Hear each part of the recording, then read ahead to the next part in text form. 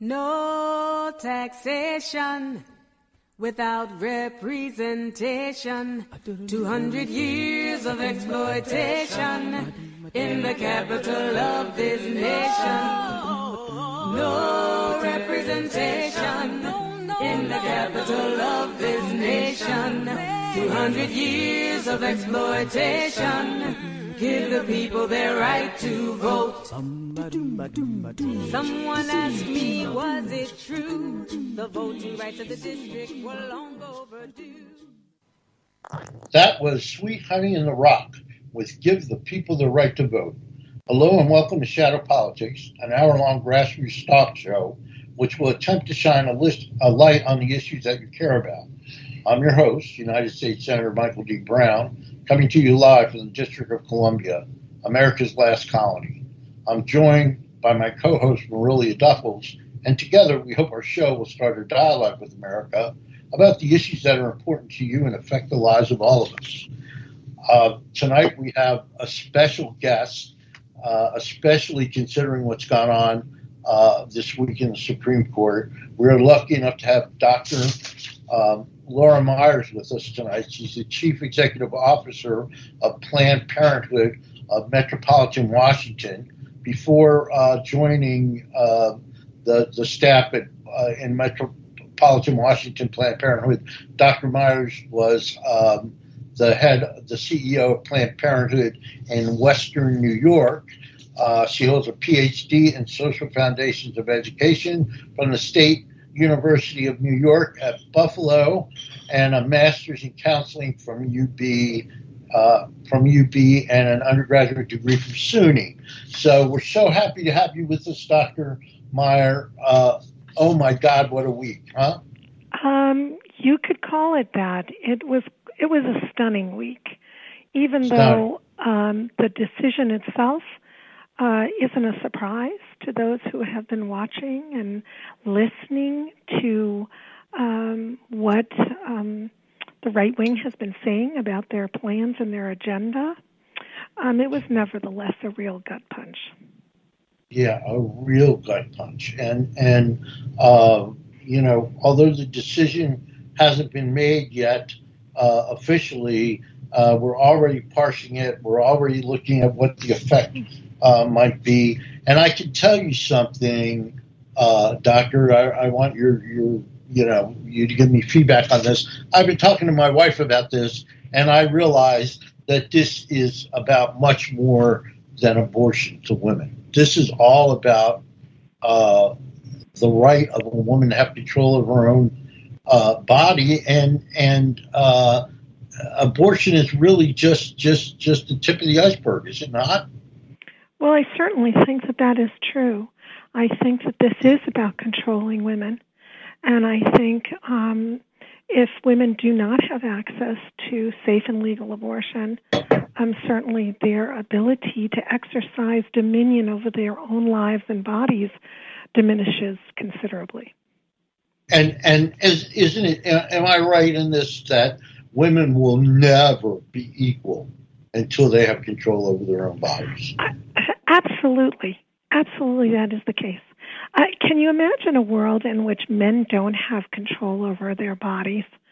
That we can't even envision that, because this is so much about controlling women and controlling our ability to exercise our self-determination in whatever way that is, right? Whether it's to participate in the workforce, whether that's to have a family, not have a family, have a big family, have a small family. It is all about control. And so when you think about this, and also, the more we keep reading about the other kinds of decisions that have been based on the right to privacy, it gets scarier and scarier.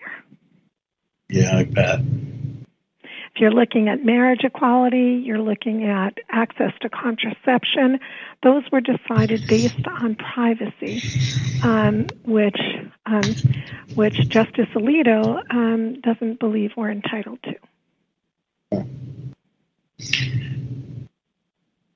It was, before I let my co-host ask a question, was it a mistake to tie it to privacy instead of tying it to the 14th Amendment when the original Roe case was done? What do you think it would have been better had it been tied to the 14th Amendment, equal protection under the law? You bring up, can we conceive of men being in this position? I think the answer to that is no. I think that we're pretty sure that if men got pregnant, you could get abortions at ATM machines. Absolutely. But was it a mistake? Should it the case originally been fought on the grounds of the 14th Amendment? So here's what I would say. I don't think having that argument is helpful in this moment. I think what we're faced here is that this has been settled law for nearly 50 years. And this court is seeking to undo a 50-year precedent. And so, when we think back to the Supreme Court hearings that we all watched for the Trump appointees, all of them talked about the respect for precedent and settled law, and we just see that being thrown out the window because of an ideological position that they hold.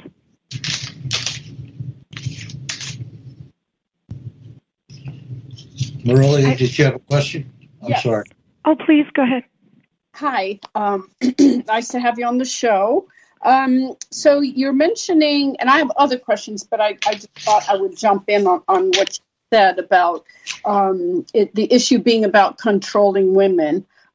So this begs the question of who is trying to control women, and it doesn't seem to me that it's the women out there with the placards and the signs and yelling, pro-life, don't kill babies and all this stuff. Are you saying that they want themselves controlled as well, or is the issue for them really about killing fetuses? And so therefore it leaves the people in the Supreme Court and the right wing who wants to control women. Is that what you're saying? Just to parse that a little bit for our viewing audience or listening audience. Well, I think if we look at the polling in the United States, you see the vast majority of Americans support abortion and believe that Roe should not be overturned, and that women should have access to safe, legal abortion. So when you look at that and say the vast majority of Americans believe that, and there's only about 19% who believe abortion should be entirely illegal. And so when you think of it, that's a very small minority. And then you have unelected justices who were selected specifically because of their views on abortion. They were selected from a list from the Federalist Society, which has a litmus test for anyone going onto that list that says they would overturn Roe v. Wade and oppose any constitutional right to abortion. So you see that we have this extremist right-wing minority who is seeking to impose an extreme agenda on the country. And as you could tell last week when the leak happened, and they, of course, wanted to talk about the leak and how egregious the leak was, rather than the fact that the court is poised to overturn Roe v. Wade, a tremendously unpopular position. And, of course, they didn't want the focus to be on that. Let me ask you about that briefly. First, let me make the comment that people like Susan Collins, of Maine, when the appointees that you were talking about to the Supreme Court were in front of the Senate, she and other Republican senators said Roe was a matter of settled law. But now it seems they've changed their mind. They no longer believe that it was a matter of settled law. I don't get that. But let me ask you, I don't believe that there are any accidents in politics. So why the leak? Do you have any any sense of why the information was leaked to begin with? Was it just that they wanted to test the waters, or try to generate support or reduce pushback by putting it out there for a couple of weeks? Do you think there was some premeditated reason for leaking this information, or was it just an accident? I think a lot of people are speculating on that. I don't think I have anything to add except to say, again, that this position in terms of overturning Roe v. Wade and the kind of specious arguments that are being used in that opinion are tremendously unpopular with the American people. And so no surprise that we saw rallies across the country, and we will continue to see rallies around the country at Planned Parenthood. Our activism is around, keeping bans off of our bodies. And so, we're inviting advocates and activists across the country to participate in, speaking up and speaking out. Yeah, I get that. So on that note, Meyers, can I ask you to, again, for our listening audience, give us sort of a history of Planned Parenthood, if you don't mind, and how that got started, and what its mission is, and what it's all about in terms of exactly what it does. And tangential to that, do you think you're successful in communicating that you're not setting out to abort babies? That's really not what you're about. And I think that you all get tarred with that. Well, let me say, I'm the CEO of Planned Parenthood of Metropolitan Washington, or we call it PPMW. PPMW was formed about 85 years ago, and it is the oldest and largest provider of family planning services in the Washington region. We provide things like family planning services. What does that mean? Things like pap smears, breast exams, testicular exams, sexually transmitted infection testing and treatment, HIV prevention, as things like PrEP and NPrEP to prevent and to treat HIV. We also do a full range of birth control, so everything from the pill to an IUD or an injectable. We provide abortion both through medication abortion as well as what we call in-clinic abortion. We provide full primary care.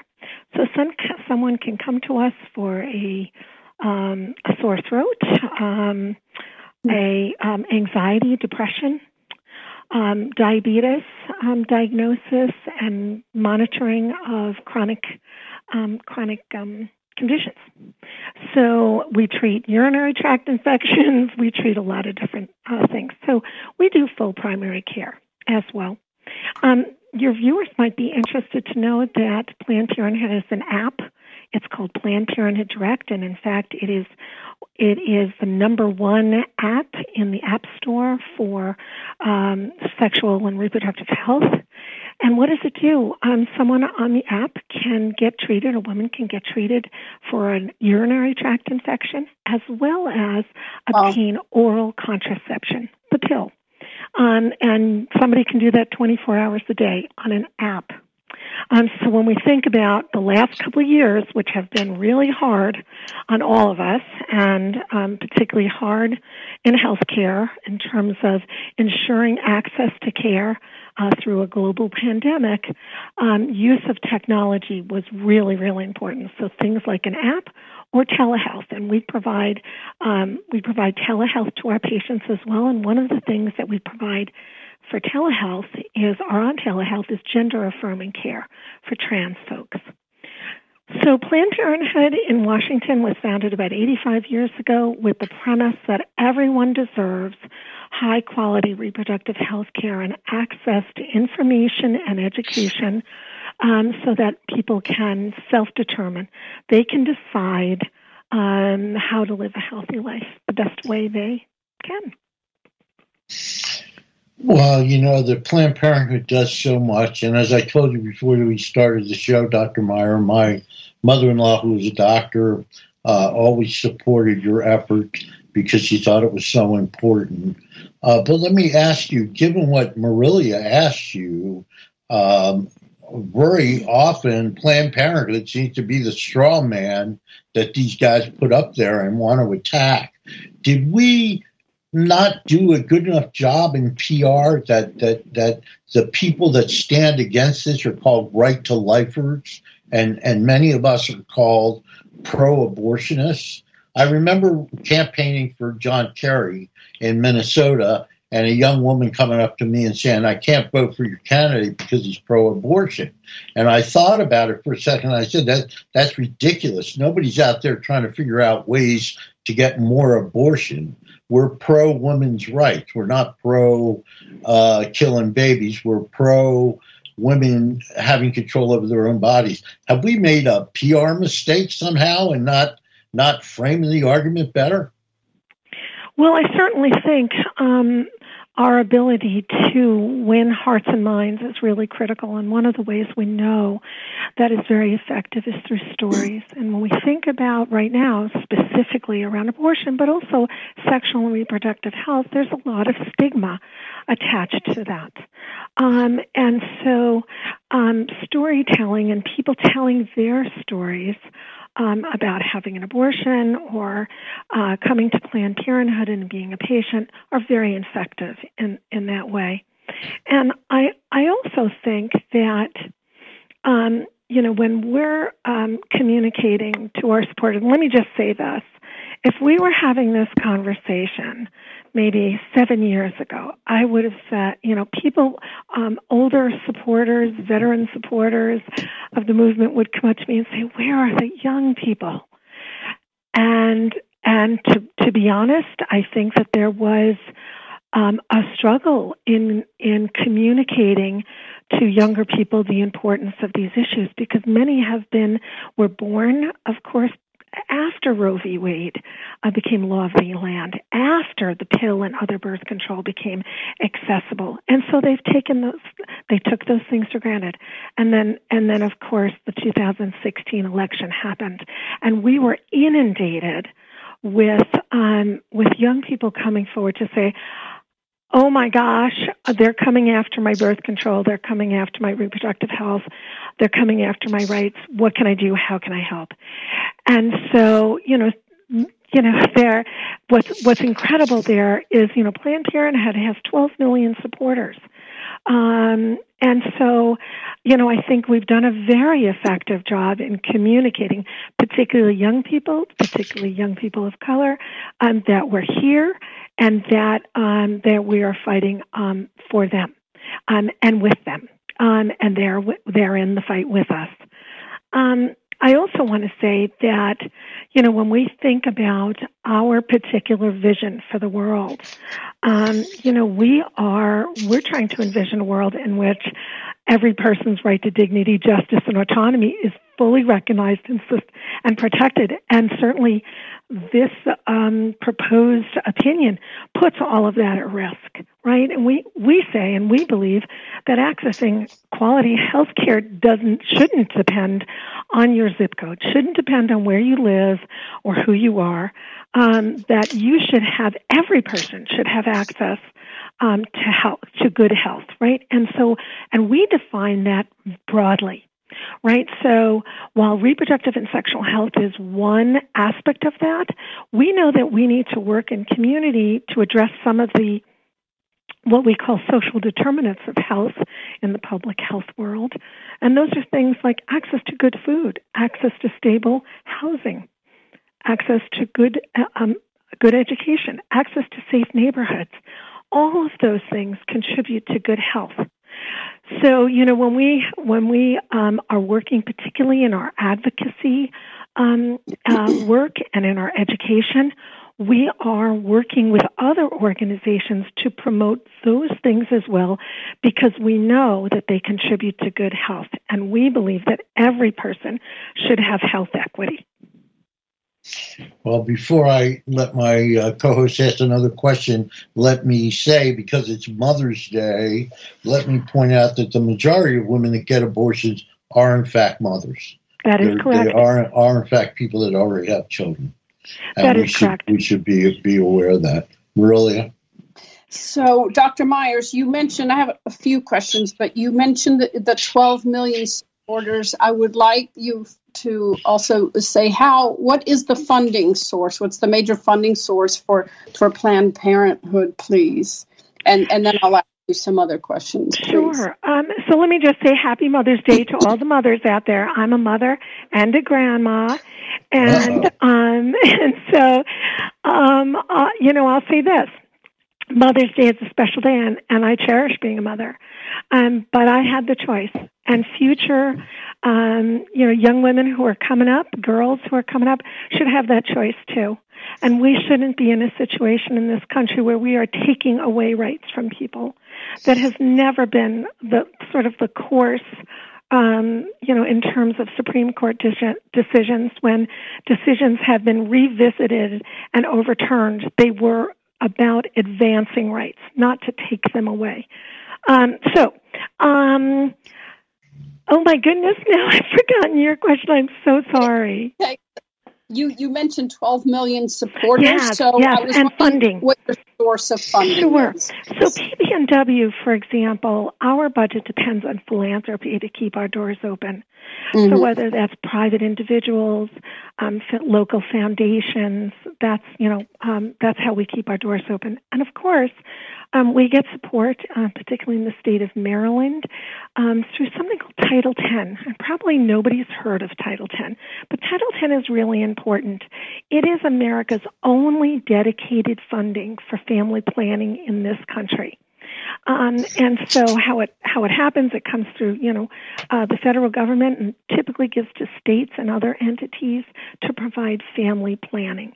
And when we speak about family planning, that does not include abortion, because currently there's something called the Hyde Amendment, which prohibits the use of federal funds for abortion. So Title X really focuses on providing contraceptives and other kind of family planning services like breast exams, like pap smears for low-income individuals. So it subsidizes care for those individuals so that they can get it. And of course, we should all be invested in prevention of all kinds, whether that's preventing diabetes or preventing cancer or preventing unintended pregnancy. So putting the locus of control in the hands of individuals. And certainly that control should never be with politicians. It should never be with the government. And just to clarify for the listeners, Henry Hyde when you mentioned the Hyde Amendment, Henry Hyde was a Republican congressman from Illinois. Yes. Can I just say something about that? Because I just want to emphasize, because your listeners might think, well, what impact does that have? It has tremendous impact, and it falls disproportionately on poor people of color. And so, in the District of Columbia, if someone is today finds themselves unexpectedly pregnant and wants to terminate that pregnancy, they cannot use their Medicaid insurance, even though they could use it for a host of other health care needs, could not use it to obtain an abortion in the District of Columbia. So that, when we're talking about the Hyde Amendment, it has very real impact on real people. It's not an abstract construct.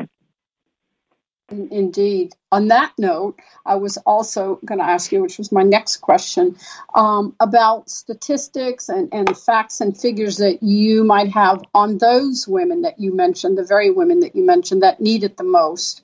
And it's my understanding that a lot fall into the poverty belt, which segues to, lives of children who are not in the best environment.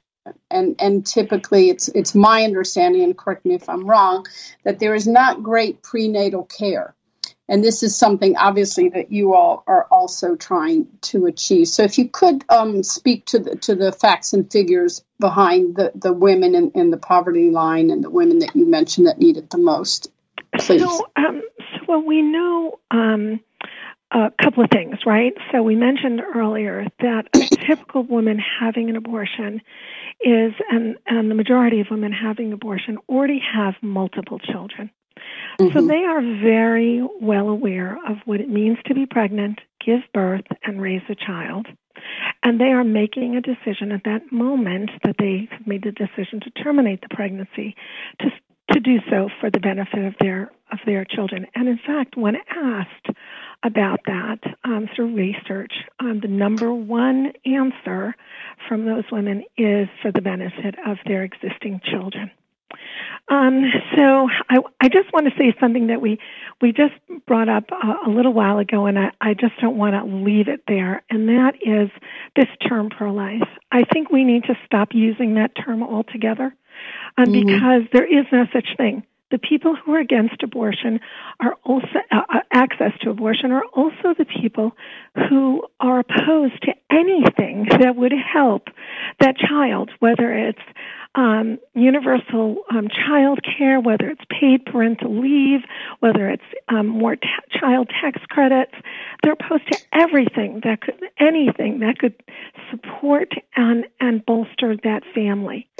And so when we think about families that are already vulnerable and in precarious positions, potentially because of economics or losing jobs or whatever the case may be, certainly another child could tip that family over the brink into poverty. And I'll just share a story with you, and that my grandmother was an orphan. She was the eldest of 7.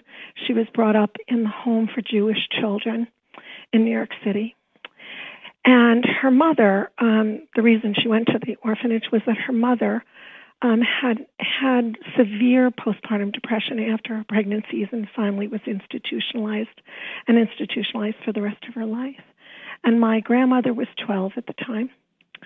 She says the first time that she was at the orphanage was the first time she ever had a bed or a toothbrush. She then grew up and met my grandfather. And this was in the late 20s, early 30s, and we know what happened then. And she had 2 growing boys, and it was the early 30s in the midst of the Deep Depression. And she was pregnant again, and she decided to have an illegal abortion. And at the time, and I want to remind everyone, at the time there was a very high percentage that you would not survive the procedure because of infection and other results, or you would entirely lose your ability to have successive children because of those side effects.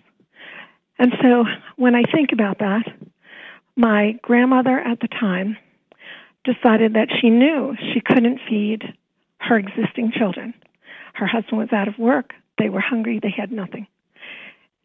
She had an abortion to save her family because she saw what happened to her own mother and the fact that her own mother lost her family. And so after the Depression and my grandfather was back at work, they had my Aunt Barbara in 1945. So in any case, I think when I think about that, and I think about the fact that we are going back to that, to a place where women will need abortion, and they will find abortion, but it won't be safe, or it may not be safe. That's what this country is going back to, is that women will continue to put their own lives on the line to save their families. Well, since we're sharing stories, and I think you're right, I think when people hear these individual stories, it makes a big difference. I, too, am an orphan, but when it comes to what you're talking about, abortion rights for women that don't have money, in 2009, I went to jail and went to trial protesting the fact that the Senate had taken out of our budget money, local money, that had been dedicated to women who were on Medicaid and wanted an abortion. We protested, we were arrested, went to trial, and I don't want to digress here, but I have to tell you, at the end of the trial, the judge said to me, "You are my hero. I admire so much people that stand up for what they believe in." And then he said, "But unfortunately, you're guilty because even heroes can't sit in the middle of the damn road." So I got fined. I got fined $100, but it's true that this just has a desperate impact on poor women. And let's talk about the District of Columbia for a second, okay? Since we're both involved in the District of Columbia, on Tuesday there was a conference, a press conference at Planned Parenthood, where Dr. Serena Floyd relayed a story about how a woman had come from Texas to D.C. for her because she couldn't get the abortion in Texas. Two-thirds of the women that have abortions in the district are not from D.C. Well, here's the thing. So let's just talk about Texas for a minute, because so that woman flew from Texas because at Texas, once a heartbeat is detected, usually around 6 weeks, then an abortion becomes illegal. Let me just say this. Most people do not know they are pregnant before 6 weeks. So of course, even if you are, identify at 6 weeks that you're pregnant, you've already missed the deadline. And so we are seeing an increasing number of people flying from Texas or coming here from Texas. We're also seeing people coming from other states. But I want to make sure your listeners understand the draft that was leaked does not have the impact of law. Abortion is still legally protected in this country. It is certainly legal, and our doors are open in our 3 health centers, our main health center, which is in 4th Street Northeast in the district, and then our health center in Suitland and our health center in Gaithersburg. Our health centers are open seeing patients, as well as, of course, telehealth, seeing patients. So I don't want anyone to be confused. Abortion is still legal and certainly accessible in our area. Is this ground zero for the culture wars? Is because of the fact that this means more to women than just abortion? It means control over their own destiny, over their own bodies. Is this quickly becoming ground zero for the culture war? And you mentioned how you've reached out to young people. Unfortunately for us, I mean Democrats, young people don't vote as much. They don't vote as much in primaries especially. Is this issue going to bring women to the polls, do you think, for the primaries and in November? Well, I don't know if I can comment on that other than to say that I think you're going to see a huge sort of an upsurge. I think people are tremendously outraged by what's happening and by the possibility of Roe v. Wade being overturned. When we think about young people, so as I said, a majority of people support Roe v. Wade and do not support it being overturned. When you look at the polling for young people, that of course increases, that young people do not want to see Roe v. Wade overturned. And so I think, I think you're going to see young people, and it certainly is my hope that they will get involved and speak up and, speak out on this issue.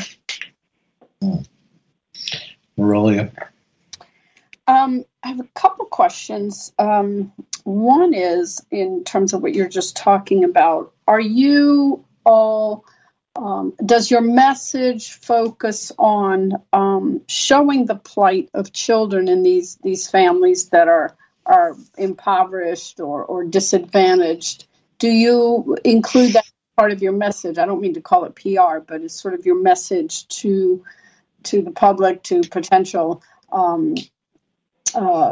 people who would provide funds, and also to Congress.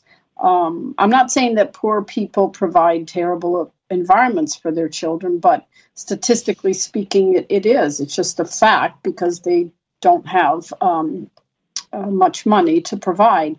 But there's also, with that strata of society, a tendency to abuse children, and I'm not blaming them. I'm not saying that it's because of the way they are, but it's just a fact. And there's a complicated psychology behind it, and it's understandable, but it is there. And you, with Planned Parenthood, you prevent adding more children to that environment. So I'm just wondering if that's also part of your message. And my other question is, how has Title X fared with each appropriation cycle? So there have been recent increases to Title X, which is very heartening, that the Biden-Harris administration acknowledges the role that Title X plays as the safety net for reproductive and sexual health throughout the country.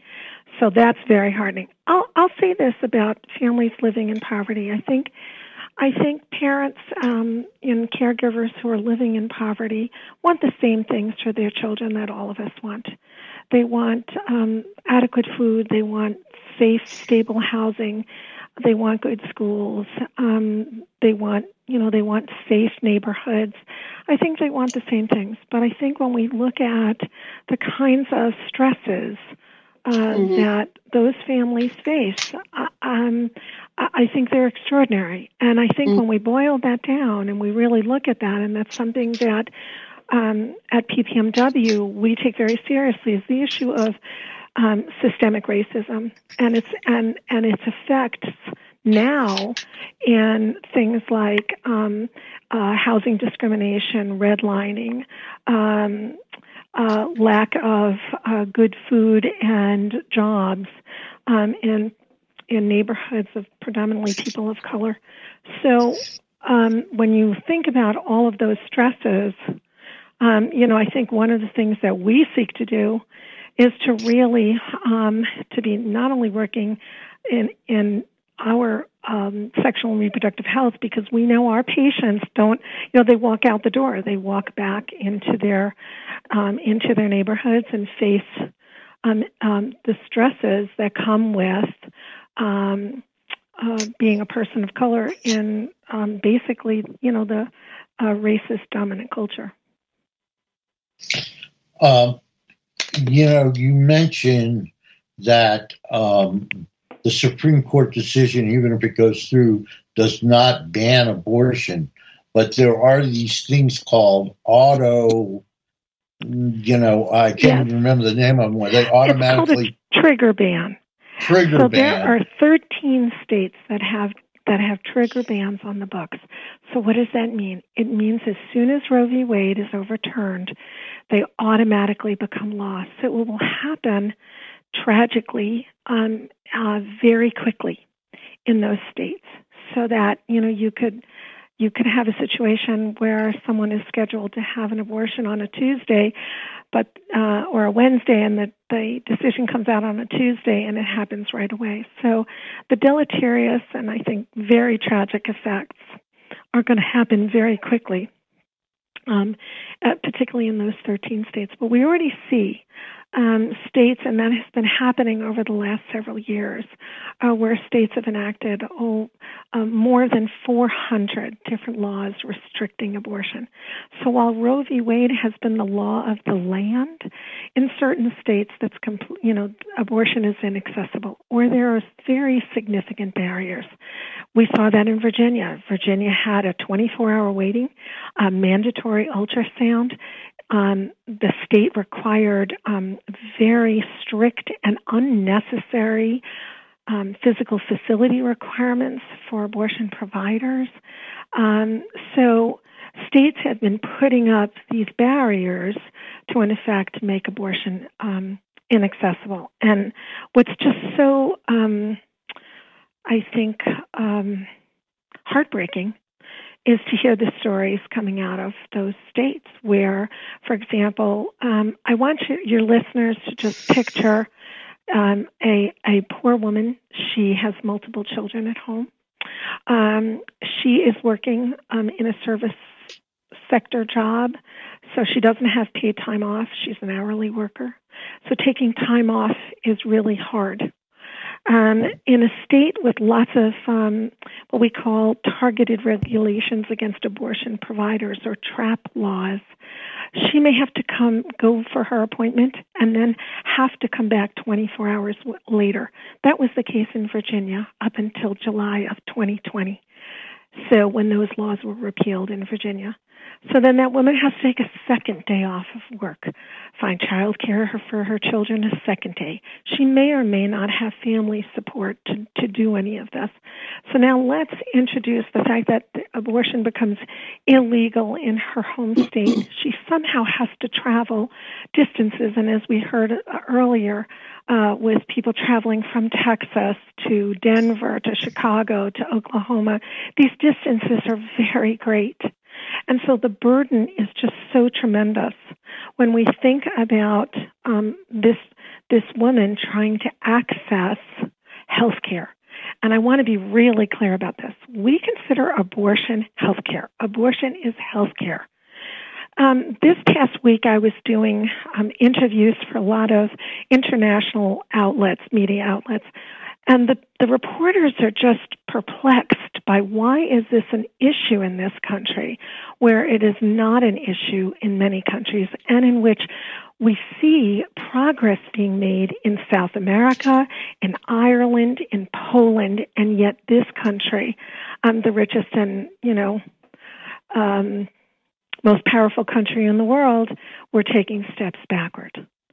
And that's exactly what this extremist minority wants. They want to take the majority backwards.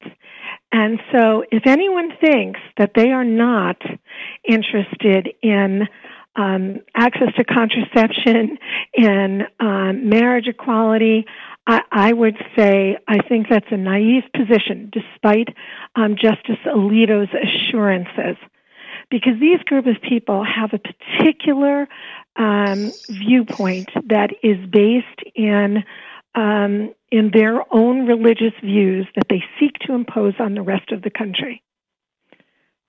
Well, before we go on, I just got to point out this one statistic because this really blew me away. When you talk about these trigger bans, the one that would go in effect, the law that would go into effect in Michigan is one that was written in 1931, and it criminalizes abortion for people that help, as well as for the doctors, for the people that drive you to the clinic, whatever. And the law was written in 1931. It's crazy. We talk about Texas, but there's so many examples of this. It's so completely outrageous what these people are trying to do, and I know in Michigan they are trying to work to get a law passed that protects reproductive access in that state. There are several other states that are seeking to criminalize abortion, not only for the provider, but also for the woman who has an abortion. In Texas, they came up with a particularly outrageous mechanism whereby they've basically deputized vigilante citizens who then, there's a bounty they can get up to $10,000 to report somebody who's violated this extreme law. And so, this is just sad and tragic, and I think we are at a pivotal moment in history in this country. And I think that going back to people speaking out, going to rallies, making their voices heard, we can affect the outcome. And that because we are at this pivotal moment in our history. I agree with you, and that's actually how we couched this show, was that in terms of this is going to be a fight, and you're absolutely right about the conservative agenda. There's a great editorial cartoon in the Post with the Republican element saying to a pregnant woman, "We're going to force you to have this baby, and here's a list of books that you can't read to her." Right? It really is. This really is quickly becoming ground zero. And let me just tell you, for the culture war, and let me just point out that there's a law like the law you're talking about to protect people that's just been proposed before the D.C. Council and will most likely pass because it's got 9 co-sponsors. But as we all know in D.C., the law really doesn't mean anything because Congress could overturn it anytime they wanted to, and I wouldn't be the least bit surprised if we get a conservative Congress if they'll do exactly that. Marilia, don't let me monopolize the conversation. Go ahead. Let me just comment on what you just said. I think, I don't know if you're on Mayor Bowser's list, but I got a letter from her via email addressed to thousands of district residents talking about D.C. being a pro-choice city. And basically making sure that Congress understands we have laws, and the district City Council has enacted laws specifically enshrining the right to access to abortion in the district, making known the citizens through our elected officials our stance as a city's position on abortion. So let's go back to Roe v. Wade, right? Roe v. Wade doesn't make abortion illegal in this country. It sends it back to the states to decide, basically through the political process, through lawmaking in those jurisdictions. We have very clearly, in the District of Columbia, said we are a pro-choice city. We support access to abortion. And in fact, if the local jurisdictions are to determine what happens in their jurisdictions, then Congress better keep their hands off the district. Yeah, unfortunately, that won't work in the district because the district's not a state. They point it out all the time.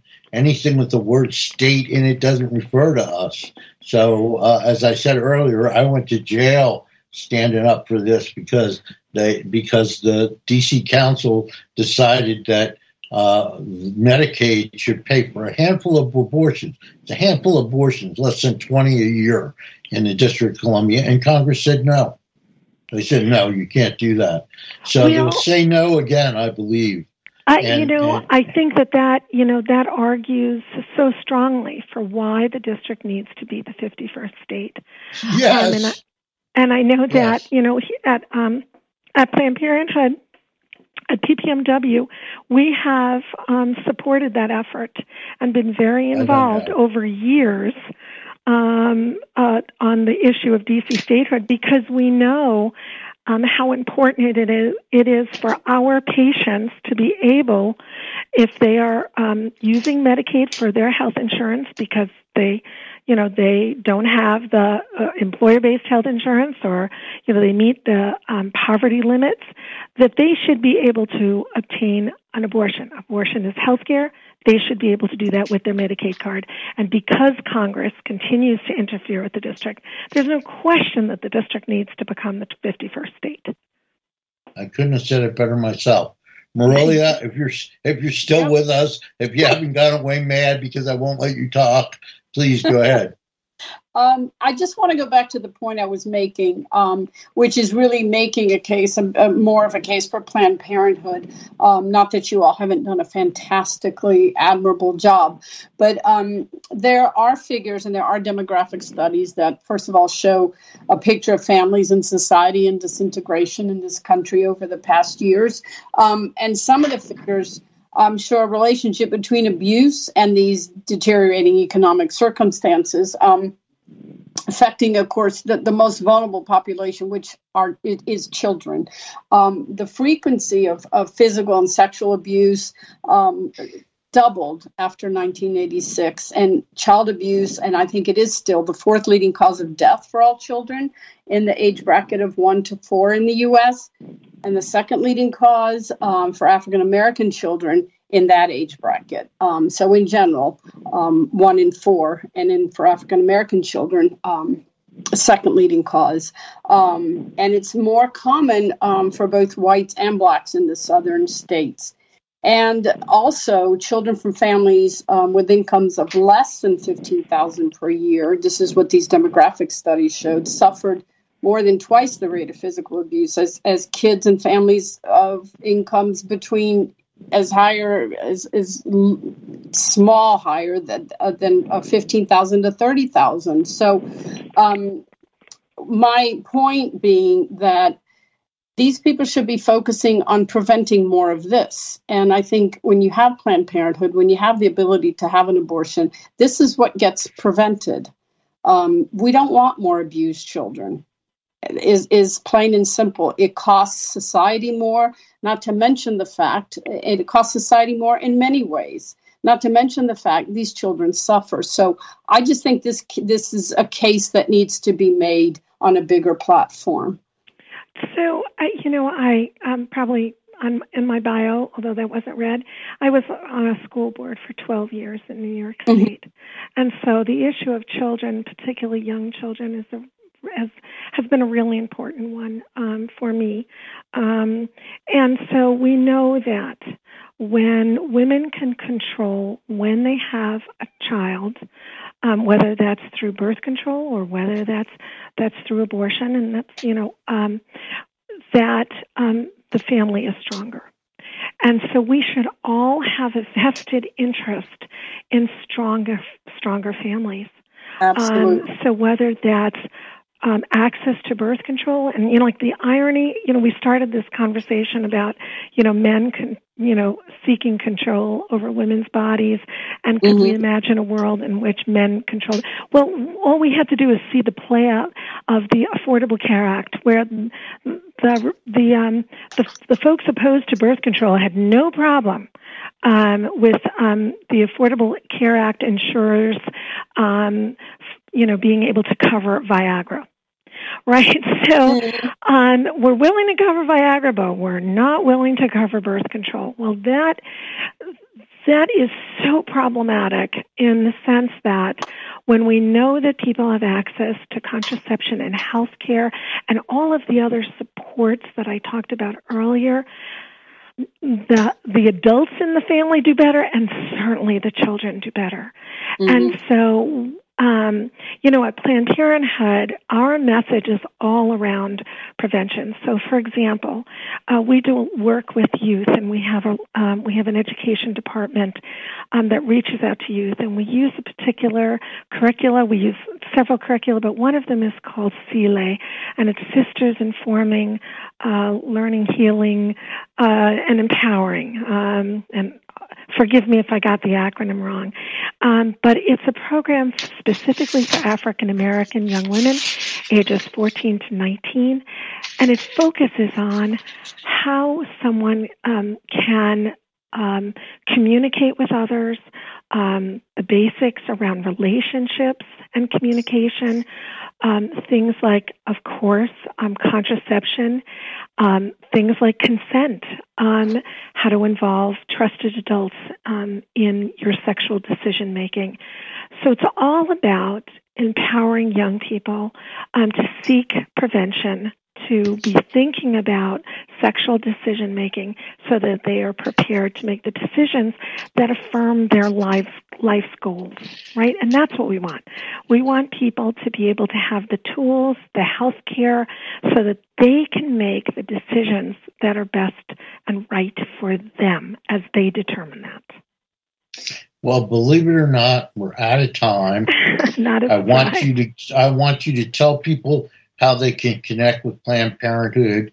Do you have a website that you can give us an address? Of course. For our listeners. Okay. So, should anyone need care, information, or want to get involved, the website is www.pp, like Peter, M as in Mary, w.org.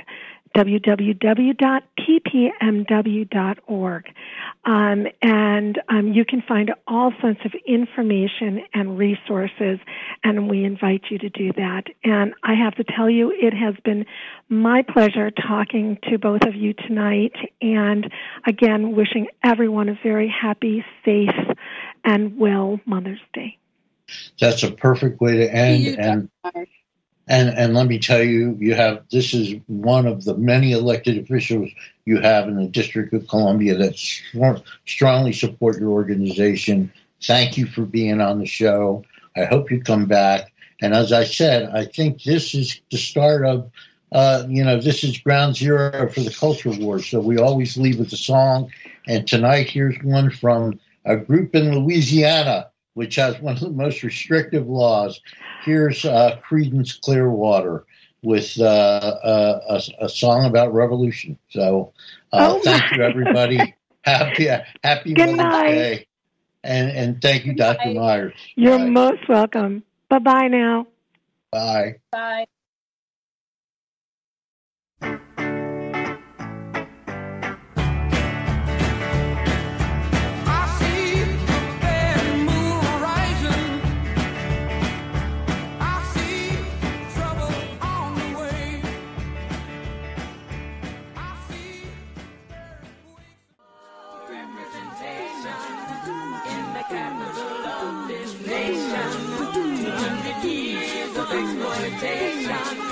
Give the people their right to vote. Give the people their right to vote. Give the people their right to vote. Give the people their right to vote.